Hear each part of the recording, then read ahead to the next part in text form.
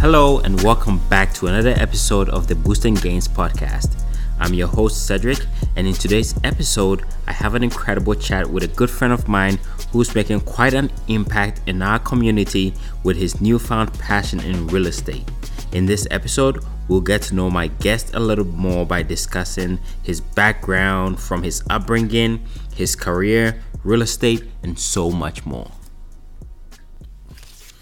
All right, my brother, man, it's good to have you on the show. Yes, sir. Yes, sir. I'm glad to be here. All right, man, I think we're going to learn a lot about you today and also learn a lot about what you got going on. So first of all, let's start off with pretty much your background. Just tell us a little bit. I like to ask anybody that comes on the show, ask them a little bit about their background.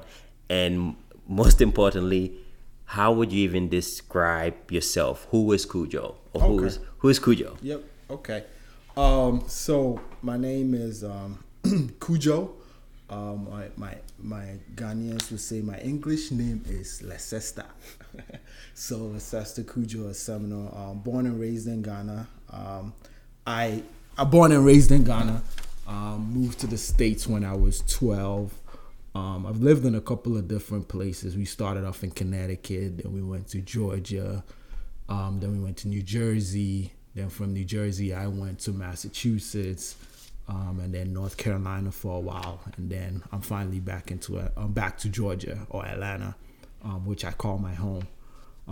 Living in all these different places has given me a little bit of perspective, and I take a little piece of each place that I've been to, and use it on this journey called life. I'm a practicing pharmacist. I've been doing that for 5 years now. Wow.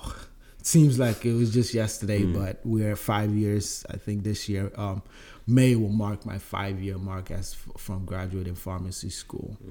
I worked with Walmart when I got out of pharmacy school, worked with them for a while, and then I transitioned over to Anthem as a full-time pharmacist, still work part-time with Walmart. But for the past 2 years, my new passion has been real estate. How I got into that is a pretty interesting conversation, and I'm sure we'll dig deeper into it. But that's something that I'm focused on really heavy nowadays. Okay, sounds good. So tell us a little bit about your upbringing. Did you grow up partially in Ghana, or was it all here in America? Okay, so yeah, like I mentioned earlier, I was born in Ghana. I left when I was 12. So for the first, with my journey sounds pretty similar to all Africans and even people in the diaspora. My dad left a month before I was born. He was looking for that green pasture, that opportunity. So I was born in 89, and like I said, my dad left before I was born. Lived with my mom till I was about 4 years, and then she came to the States. So for a majority of my upbringing, I lived with my aunt, which greatest thing that happened to me. She taught me a lot of discipline, and then I lived with an uncle as well. For a long period of time. Again, he showed discipline. He showed how a man loves a woman, how you create a successful marriage. And then when I came to the States when I was 12, I lived with my parents, and very very devoted to God. And they also show how to be a decent person. So I count myself lucky because all throughout my life, I've lived with different people, had different experiences that shape who I am today, and have touched different aspects of my life that make me a better person. Okay, so fast forward to your end of high school, right? Going into college. You did mention that you were a pharmacist. What made you choose that career path? The money. I'm not gonna lie to you and say, I had all these high-minded ambitions. Yeah. I mean, that's what I put on my application. But I looked at it. I first looked at becoming a physician. I was like, man, it's gonna take a long time in school. I know I don't want to do that. How long is that program? Oh man, to be an MD. You got to do 4 years of undergrad, then 4 years of medical school, then you got to do, I think, 2 years of residency. Then you got to do specializing, which could take from 2 to 5 years. So you're looking at like 10 or 15 years. And I knew that wasn't what I wanted to do. So I was looking, I was like, okay, what's the next best thing? I looked into pharmacy. There was actually one elder at our church in Connecticut who was a pharmacist, and I looked up to him, and I was just like, okay, well, I that's maybe something that I could do is in the medical field, you know. So I mean, did you have any other like interest, or was there something that you know you were good at that you think, okay, I mean, maybe I could do that rather than pharmacy, or did you just have like you said, it's the money, right? Yeah. But were you even slightly interested in being in the medical field? Okay, so let me be a little fairer than that. But so I liked science growing up. Okay. One of my passions was science. My true passion is actually history, but I liked science. I was good at science. I was good at history too, but I was like, well, there's no money in history. I couldn't think of money in history, so I was like, okay, what's the next best thing? I like science. I like chemistry. I like developing things. So let's go into what can I do with chemistry or science related. And I was like, okay, well, I don't like being in a lab all day, so that won't work. Okay, what about pharmacy? Okay, well, you still make a 6-figure income, and you interact with people. So you know what? Maybe let's go with that. Okay. So you started pharmacy school. You know, you went through pharmacy school, and of course now you're a pharmacist. Now, for you, what about the loans? I hear a lot of pharmacists talk about loans, and you know, even though they're making good money, they say we still got all these loans to pay. Like, was this something that you were thinking about while applying for school, or did you pay it off? Like, how was that? That's a great question. So I make this joke that I'm a walking mortgage, right?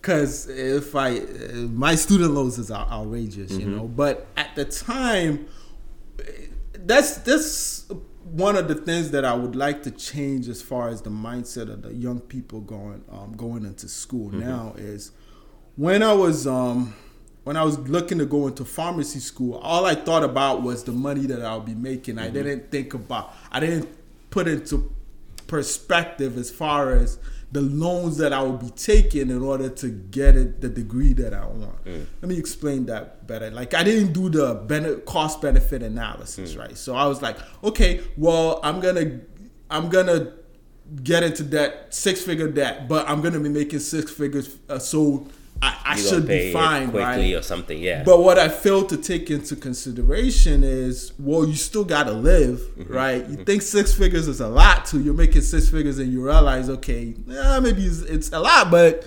it's your margins are still pretty thin, right? Because the more you make, the more taxes you have to pay, the more it's a lot of things that go into it. So you're not gonna be able to dump all 6 figures into paying off your student loan, right? So that's something that I want a lot of young people to keep in perspective, is that the return on your investment, right? So whenever you're making a decision, you got to be able to figure out the decision that I'm making, how much more is that going to return me in the future, right? Don't get me wrong, I'm still glad that I went to pharmacy school, because in some ways, if I didn't, I probably wouldn't have been open to some of the ideas that I have now. Yeah.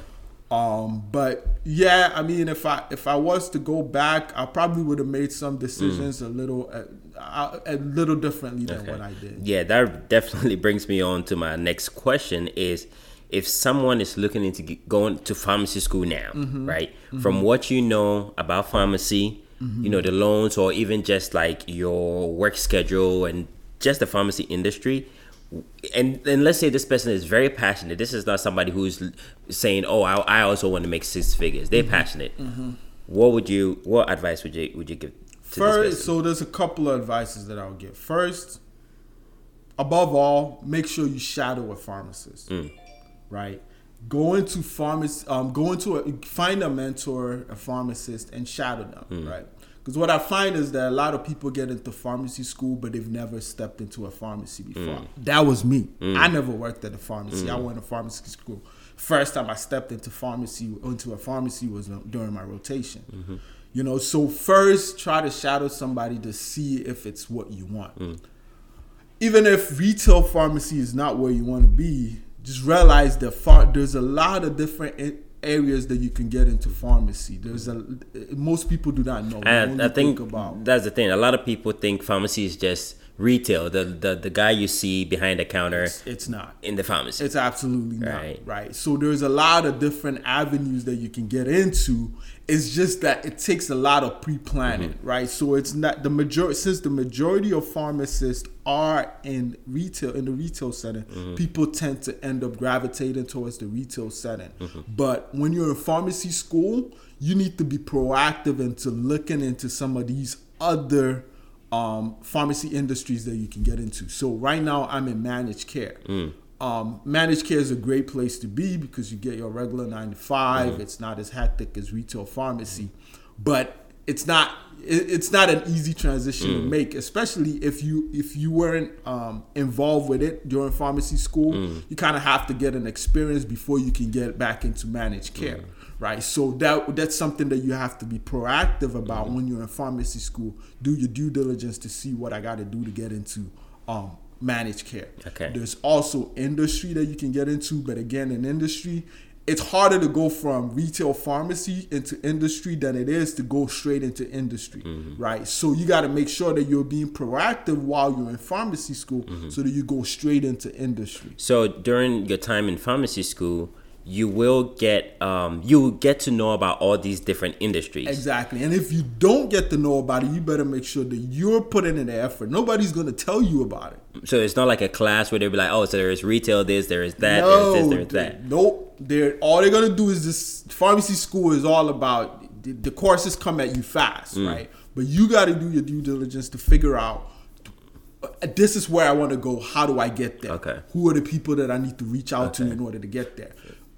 Because a lot of 80% of people that go into pharmacy school tell themselves that they're not going to end up in retail, but 99.9% of those people end up in retail. Yeah. Right. So how does it happen? But maybe they don't know, or they don't have the contacts to figure out who is in that industry. Yep. I mean, that's why I'm saying when you're in pharmacy school, you got to make sure that you're networking your butt off. Yeah.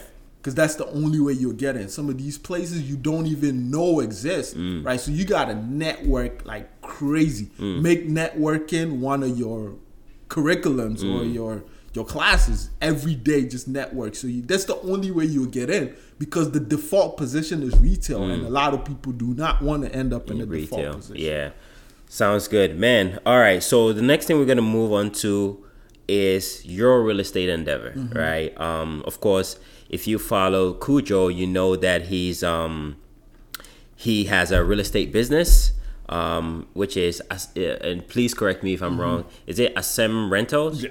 Okay. Ascem Rentals, yeah. Tell us how you got into real estate. That's quite a journey. Okay, so I'll start from with the genesis of it. So about 3 years after I finished pharmacy school, every day I'd be looking at my student loans and like, this can't be life, you know. So I was trying to figure out different financial I wouldn't say gurus, but financial avenues to see how best to take care of my student loans, right? And that ended up having me stumble on Dave Ramsey. I love Ramsey. I tell people Ramsey's probably one of the best things to ever happen to me, right? So I used to binge on Ramsey every single day, and I was following the Ramsey plan as far as clearing off my student loans.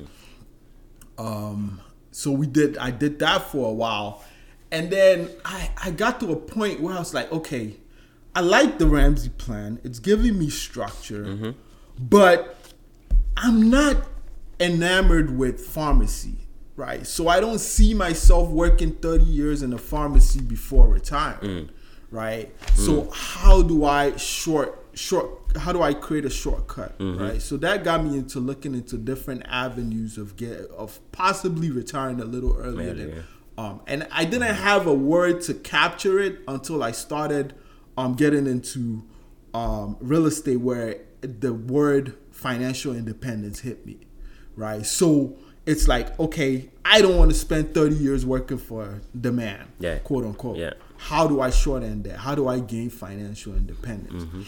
So a good friend of mine at work, shout out to Angelina, I used to try to ram Ramsey down her throat, like, get on the Ramsey plane. And she's like, no, I want something different, you know. So she was telling So she knew about Ramsey. She knew about Ramsey, doesn't like the guy. I can understand why. Doesn't like the guy because she's like, you know, Ramsey's good, but I don't want to stay in my job for 30 years to get a 401k and blah, blah, blah. I want to gain financial independence. So she put me on Rich Dad Poor Dad. You know, it took me a while to read that book. Once I read the book, it opened my mind to something else. Yep, I read that book. Right? It opened my mind to something else. So it's like, okay, how do I go from working 30 years for the man to working for myself? And it has to be something that I like doing as well. So I was like, okay, well, let me try this real estate then. Did you try anything else like before real estate, or you just dove into real estate? I was trying options. I was trading options for a while. I sucked at it. I lost a lot of money trading options because that's not something that I was good at. I'm more of the person that likes to plan things. I don't like when things vary a lot, right? I like my life to be very planned. And trading options, if you've done it before, you know things are you can't plan it out. Right. Yep. Things change so fast. Yep. So it's not up to you. It's not up to you, right? Yeah. So I didn't like trading options at all. So then I picked up the podcast Bigger Pockets. Yeah, I've seen that too. That's what changed everything, right? Because Bigger Pockets and their BRRRR strategy is BRRRR gave me a blueprint of how to be successful in real estate, right? Because for me, I like things to be laid out plain, like this and that. This is how you do this and that's how you're gonna get this result. And with the BRRRR method, it's like, okay, you do this, then you do that, and you do this, and you do that, and the end result is gonna be that. You know, so I loved it. Jumped into the Bigger Pockets. I really, a lot of people think, oh, he just got up and got into real estate. No, I did my research for a full year before buying my first house, right? Because I am risk averse. I don't like being risky with my money. So if I was going to jump into something, I wanted to make sure that I truly understood what you're getting yourself what I'm getting into before I put my money on the line. You get what I'm saying? So did a year of research. Started in 2018, May of 2018. It wasn't until I think September of 2019 was when I bought my first property, and it's just been a Cinderella story from then on. You know, I remember. I don't know if it's quite 2018, but I remember you sending me a little booklet about. It had to do with real estate. By the time, I was definitely working on my personal finances and things like that. And I think for anybody who is not, and you tell me what you think about this, but for anyone who is not at a certain financial standpoint, I don't think it's wise to be investing. You know, trying to. What I've seen is people try to invest and bank on the returns in order to take care of their own personal finances. It's not. I haven't drawn. I haven't pulled any money out of my real estate for 2 years. So for your personal life, life, right? Yeah. So in order to sustain the business, everything is being dumped right back into it, right? So I need to be in a position where I can't count on that income for 10 years. Okay. You know what I mean? Because I'm looking at the long term. Okay. So when you bought your first property, was it a property that was like fully ready to go? Like you can get tenants in the following week, or you know? And at that point, did you have any capital, or how did all that come about? Yeah. So I remember I said that I'm risk averse, right? I don't like being risky with my money. So and we can dive into the BRRRR strategy, why I like that BRRRR strategy at a later point in time. But when I was purchasing my first property, I did not want to buy something that I was going to become a helicopter landlord, where I would have to be going to the property every day to fix something. So what I said was, okay, if I can buy something turnkey, when I say turnkey, that means that everything is complete and I don't have to worry about it. that would be the best way for me, because then I can use that to learn and then jump into something further if I need to. You know what I'm saying? So I started doing my research, and what I realized is there's a lot of developments going on in Atlanta, right? And through listening to the Bigger Pockets, one of the points that they stress on is to figure out where the path of growth is, and then jump into where the growth is coming to, but it's not there yet, because at that point your price point is low enough where you can get in. Right. So I figured out, or I was told, that there's a belt line that's being developed in Atlanta. Right. When you say belt line, there used to be train tracks that circled around Atlanta. But those tracks have been in disrepair for a long time. So, cool story was that, from what I've heard, there was a Georgia Tech graduate student that proposed that they built, like, they used that belt line concept where you'd have parks and see people jogging out there, cycling, and skating, stuff like that. Shops around that track, right? Yeah. So they started off at a certain area, and then they're working their way around, right? So the areas where they started off initially, you can't get in, right? These are I think your East Atlanta areas. Those places around you can't. Ponds. You can't get in. Those houses are super expensive now, right? So my thing was, okay, what if I build it at where they're gonna end up at, which is the South Side, 30315. What if I buy a house there and wait for the development to get to me? You know what I'm saying? So that's how I ended up purchasing a turnkey property. I bought it. I bought it as a conventional loan. I had to put money down, and even that, shout out to my friend Angelina again. She hooked me up to purchase that property. Man, it's quite incredible, because I'll say, even just 2 nights ago, I was out there in East Atlanta, and it's crazy how, what these houses look like now. You know, back then it looked nothing like what it is now. Everything is changing. I remember I told you I grew up in Georgia, right? And then we left. So when I was growing up here, when you mentioned places like College Park, East Point, Bankhead, you were like, those were no-go areas. Yeah, but now, you can't buy a house in Decatur. In certain places in Decatur is, you know what I mean? So you got to find where the path of growth is, and then get in while it's hot. While it's not hot, I mean. So another thing I want to touch upon is, so now you do have multiple properties, right? And what about the tenants? How do you go about finding your tenants, and what are some of the ups and downs, some of the headaches you get from your tenants or whatnot? So that's one of the things that causes fear with a lot of people as far as real estate goes, is the tenant, the managing tenants. But it doesn't have to be scary, right? Because people have figured out how to do it successfully. You just got to follow the template. So there's a guy on Bigger Pockets that he gave me inspiration for how I manage my tenant-landlord relationship. His name is Joe Asamoah. He's actually Ghanaian. But he grew up in England and moved to the States. He was in DC. DC is a high market area, right? But he's still doing real estate out there, right? So what he said was, a lot of people, there's a housing shortage in America. Matter of fact, there's a housing shortage everywhere. And that's one of my goals that I want to do, is to put a dent in that, but in Ghana and here as well, right? So what he figured out was, so the government is, they're trying to address that housing shortage, and especially low-income housing, right? So they offer programs that you can use.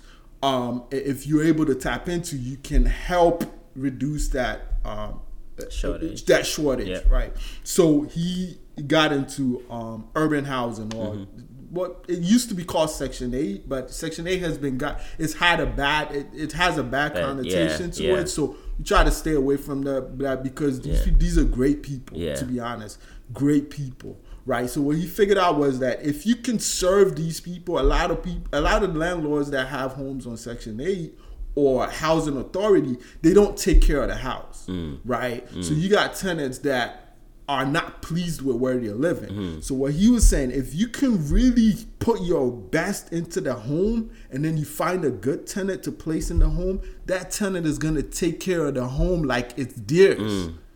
Right? They're proud of it. They're going to be proud of it, right? Give them a home that they will be proud of, and they will take care of that home for you. So you don't have to be stressing yourself about being a landlord. You get what I'm saying? That if you give them that pride of ownership, they're going to return that to you. So what I try to do is incorporate that into what I do. Whenever I get a house, I make sure that I put my best into it, make it into a home that I will call myself, I will feel proud to stay in, so that my tenants will feel that way as well. So I'll say almost all my homes I put up for housing authority.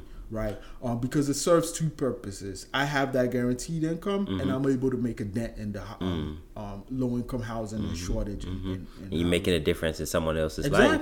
Yeah, exactly. So, I mean, have you had any issues with any tenant at all since you've been doing this? Not with the first first two homes that I purchased. Okay. To be honest, I haven't had any issues with my tenant. And you still have the same people living in there now? Same people living in there. Now, the issue that I have is actually with the most recent purchase that I had. I used to have a rule that if I was going to buy a home, I want it to be delivered empty. I don't want a tenant living in it. But the last deal that I bought, it was so good that I made an exception, and it's coming back to bite me in the butt a little bit. But it's nothing that we can't handle. We'll take care of it. Got you. Now, I did see also. Now, are you referring to the most recent purchase, which was the duplex? Yeah, the duplex. Okay. Do you have people living in both units? No, when I purchased it with one side empty, and there's a tenant on the other side. Okay. Okay. So, what is an advice you would give to somebody looking to get into this industry? What I would say is first get your finances in order, like you were mentioning earlier, right? Get on the Dave Ramsey plan, just to get your finances in order. Your personal finances. Yeah, get your personal, because a lot of people will say, "Oh, how can I do it with no money down? With no money?" You can do it with no money, but it's only a few that are able to do it like that, right? You're gonna need money, either your money or somebody else's money, right? It doesn't have to be your money, but you're gonna need money, and in order to get that connection, you're gonna need to gain trust from the people that will be willing to invest in your, it will be willing to invest in your business, right? So first and foremost, I would say, get your finances together. Follow the Ramsey plan, the 7-step plan, and build an emergency fund. Do all that you got to do to make sure that you're in a secure place. Yeah. Because once you're secure, it's easier to do other things. That's right. Right. Because then you have something to, if all doesn't go well, you have something to fall back on. Fall back on. You got something to fall back on. You do not want to leave your skin dry. That's right. Because it's a cold world. Yep. It's a cold world. Okay. What about fixing and flipping? I know you have another property like that. Yeah. Let's say myself, right? If I had some money and I wanted to get into real estate, would you advise me to rather go buying a house and putting a tenant in, kind of like what you're doing, or rather fix and flip? That's a great question. Yeah. So I do. I for the longest I said that I was not gonna flip, right? Now the reason why I say it gets complicated, but every business in America, we know that the tax system is very prominent, right? So there's tax implications with whatever you do, right? Listen to the Bigger Pockets. An overarching theme was long-term wealth, right? And if you want to have generational wealth, it's not in fixing and flipping. Because fixing and flipping will get you instant capital. However, that capital, if you don't reinvest it, it's gonna get taxed, and you're gonna end up just like selling your house and not I think when you sell your house and you don't buy another property, depending on how much equity you have back in, you're supposed to pay some taxes on that. Again, with the tax system, everything it depends, right? So if you sold a personal home, it's tax free. You don't have to. So if let's say I sell my house now and I get $40,000 back, it's all yours. Really? It's all yours. Yeah. They don't tax you on and again, I'm not an accountant, I'm not expecting it, but from what I know, when you sell a primary home, you don't get taxed. Now, if you sell an investment property, you do get taxed on it, but there's a way to do like a 1031 exchange, or there's a lot of different avenues that you can use in the tax code legally to make sure that you're reducing your tax income as much as possible, right? So I have nothing against fixing and flip. I'm actually doing right now. Right now, I do it with a partner. But if you want long-term wealth, you got to get into the long-term rental properties because you gain on three fronts. Okay, you gain by collecting rent. You gain through appreciation, right? Because property appreciation. Every year, your house is going to go up some. I mean, again, it depends on where you're investing at. But it depends on where you invest in. Where you would, that's where you realize how much appreciation you're getting. But due to inflation, it's almost like a rule. Your house is going to go up. Yep. Right. So you're getting the rental income, you're getting the appreciation, and the third part that a lot of people do not know about is the tax breaks that you get by being an investment property. Like I mentioned it earlier, there's something called depreciation. Then there's you can do also a 1031 exchange whenever you're selling, so that you can reduce your tax liability. So we can get into that in the future. It can get complicated, but not too complicated. But yeah, those are reasons why I think long-term rentals are better than fixing and flipping. You can use a fix and flip to get capital, but just make sure you invest some of that capital in long-term investments. Got you. So, I mean, and even with your business of, real estate investing, they're still going to look at your personal credit and whatnot, no? When you're starting that business. It depends. Everything it depends, right? Okay. So, so in real estate, your biggest tool is money, right? Your biggest tool is money. Like I mentioned earlier, you can either use your money or you can use somebody else's money, right? So the ones that you choose to use, let me put it this way: how expensive it is depends on which one you're using.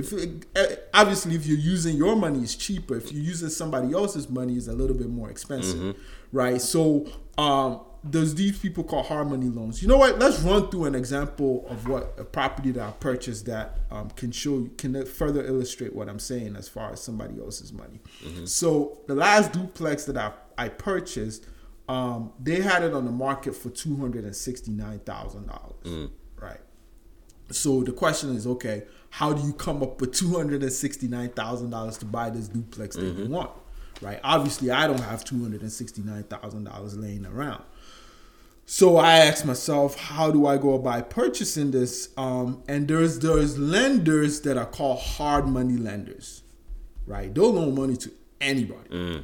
It doesn't matter what your credit is. They loan sharks. They'll give you the money. I only call them loan sharks, right? Because remember, what I said was money is a tool, right? They'll give you the money. You're just going to pay a boatload of fees on it, right? But again, it's like me leasing a car or buying a car at a car dealership. I can use the car to make more money, right? And but I'll be paying interest on the money that I used to purchase the car. That's right. So even though I'm paying fees, it makes sense because the car is going to make me more money. That's right. You get what I'm saying? So what I do, what the hard money lenders do is they'll give you the $269,000, but they'll charge you 13% on it. they'll charge you a 3% origination fee or 3 to 4% origination fee. That means you're paying 3% on the loan just so that I can give you the loan. You get what I'm saying? Then you have to pay your attorney fees and all these other fees, the taxes and all that, right?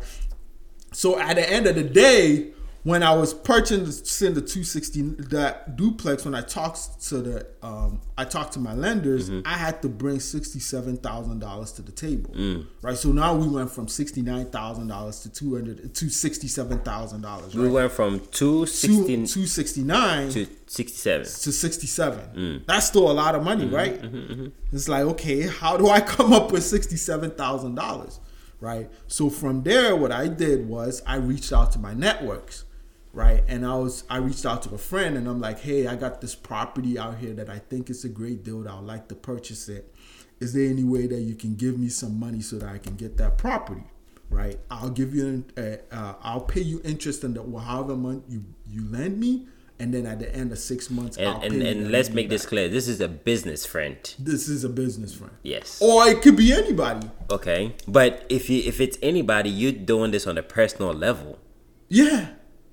What if things don't work out? Then you owe this person. Yeah, you do. On a personal I level. do owe them, right? But I gotta make sure. That's why I gotta make sure that when I'm buying the property, I'm buying it right. And we can get into the criteria that I use to purchase a property. But I make sure that when I'm buying a property, I am leaving as little money as possible in there.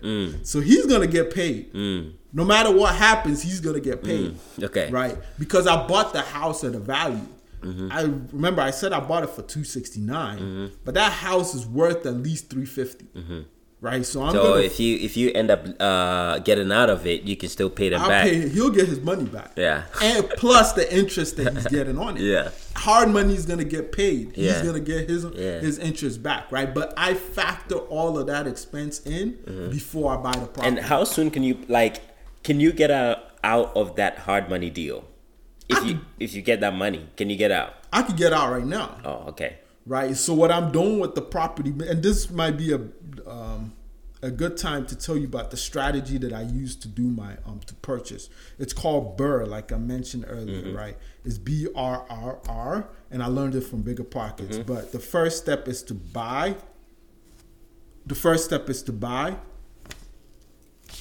And then the second step is to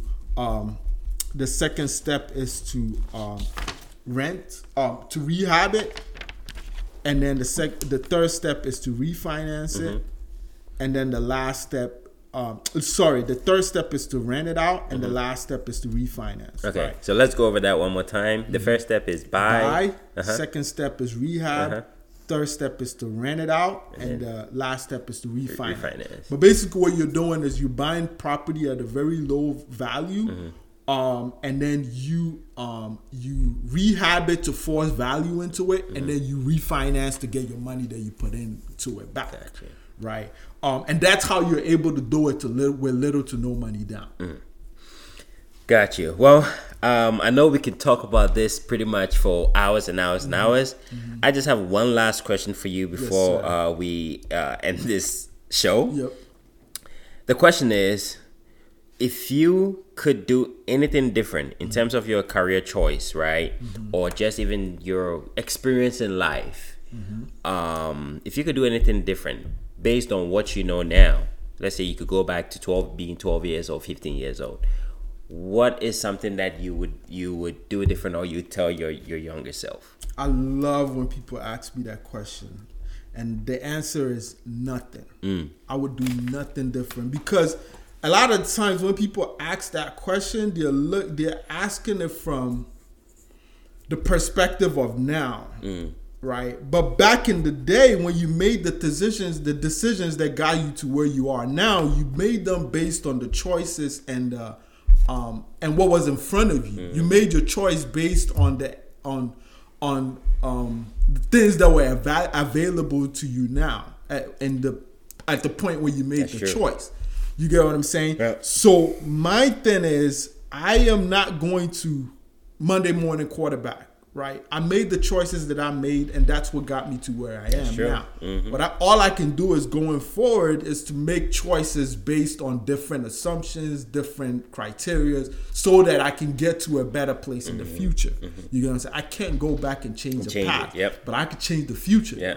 You know what I'm saying? So I'll make my choices, better choices today, so that it can get me to where I want to be. I wouldn't change anything, you know, because that's what makes me who I am. That's right. That's right. Yeah, same thing here. I mean, I've had that question asked me multiple times, and I even think about it in terms of like people we meet, you know, where we went to school, things like that. Like, you know, of course, if you were back then being in high school, if you had gotten a full ride to, let's say, Georgia Tech or one of the top schools, you probably would have taken that, right? But you just don't know how that path is gonna go. Exactly. I probably, if I went to engineering school and I didn't have any student loans, I probably wouldn't have known how to manage my finances. Right. I would have been just coasting along. You get what I'm saying? Because everything is good. That's right. You know, it's because I had such a high student loan burden that I decided that I need to figure out how to get my finances straight. And that's what led me to financial freedom. That's right. But if I was comfortable, I probably would have never gotten there. Got you. All right, brother. Man, thank you so much for coming on this show. So much information here. Wrote down a lot of good things here. And, you know, how can people find you on social media, both your personal or if they want to follow your business, or even, I know you did talk about the Bigger Pockets podcast. If there's any other resources out there, pretty much put it out there and let people know. Yes, sir. Yes, sir. So I'm on Instagram. I'm not very efficient with social media, but definitely I'm on Instagram at my business is ASEM Rentals, like you mentioned earlier. So at ASEM Rentals, ASEM Rentals, RENTALS. All one word. All one word. And also my personal Instagram is Cool Joe underscore. So Cool underscore Joe 89. You can follow me along there as well. But ASEM Rentals is where I give all the updates on what's going as far as real estate goes. As far as resources, there's plenty, right? A lot of them are copyrighted, you know what I mean? So I can't put them out there. But if you hit me up, or if somebody wants to get access to it, if they reach out to you, I'll be more than willing to send them out to you so that you can get an idea. All right, man. Thank you so much once again. You know, like I said, you're very, very transparent. That's the one thing I really like about you. You know, with today's world and social media, everybody is really quick to put up all the highs and not the lows, right? And people think that, dang, that's a good industry. Being a pharmacist is great, or being a real estate agent, or being a real estate investor, or even trading is so great. But they don't talk about the time that they lost this type of money, or the pressure they got from this tenant, or whatever it is, right? But you're very transparent. You go, you know, you put down the hardship you're going through, be it trying to get a property, refinancing, whatever it is, you put that all out there. And thank you so much for doing that, man, and thank you for being here today. You're welcome. My goal is to get as many people to be interested in financial freedom as they possibly can. So anytime, man. All right, man. Thank you. And guys, thank you for listening, and I will see y'all in the next episode.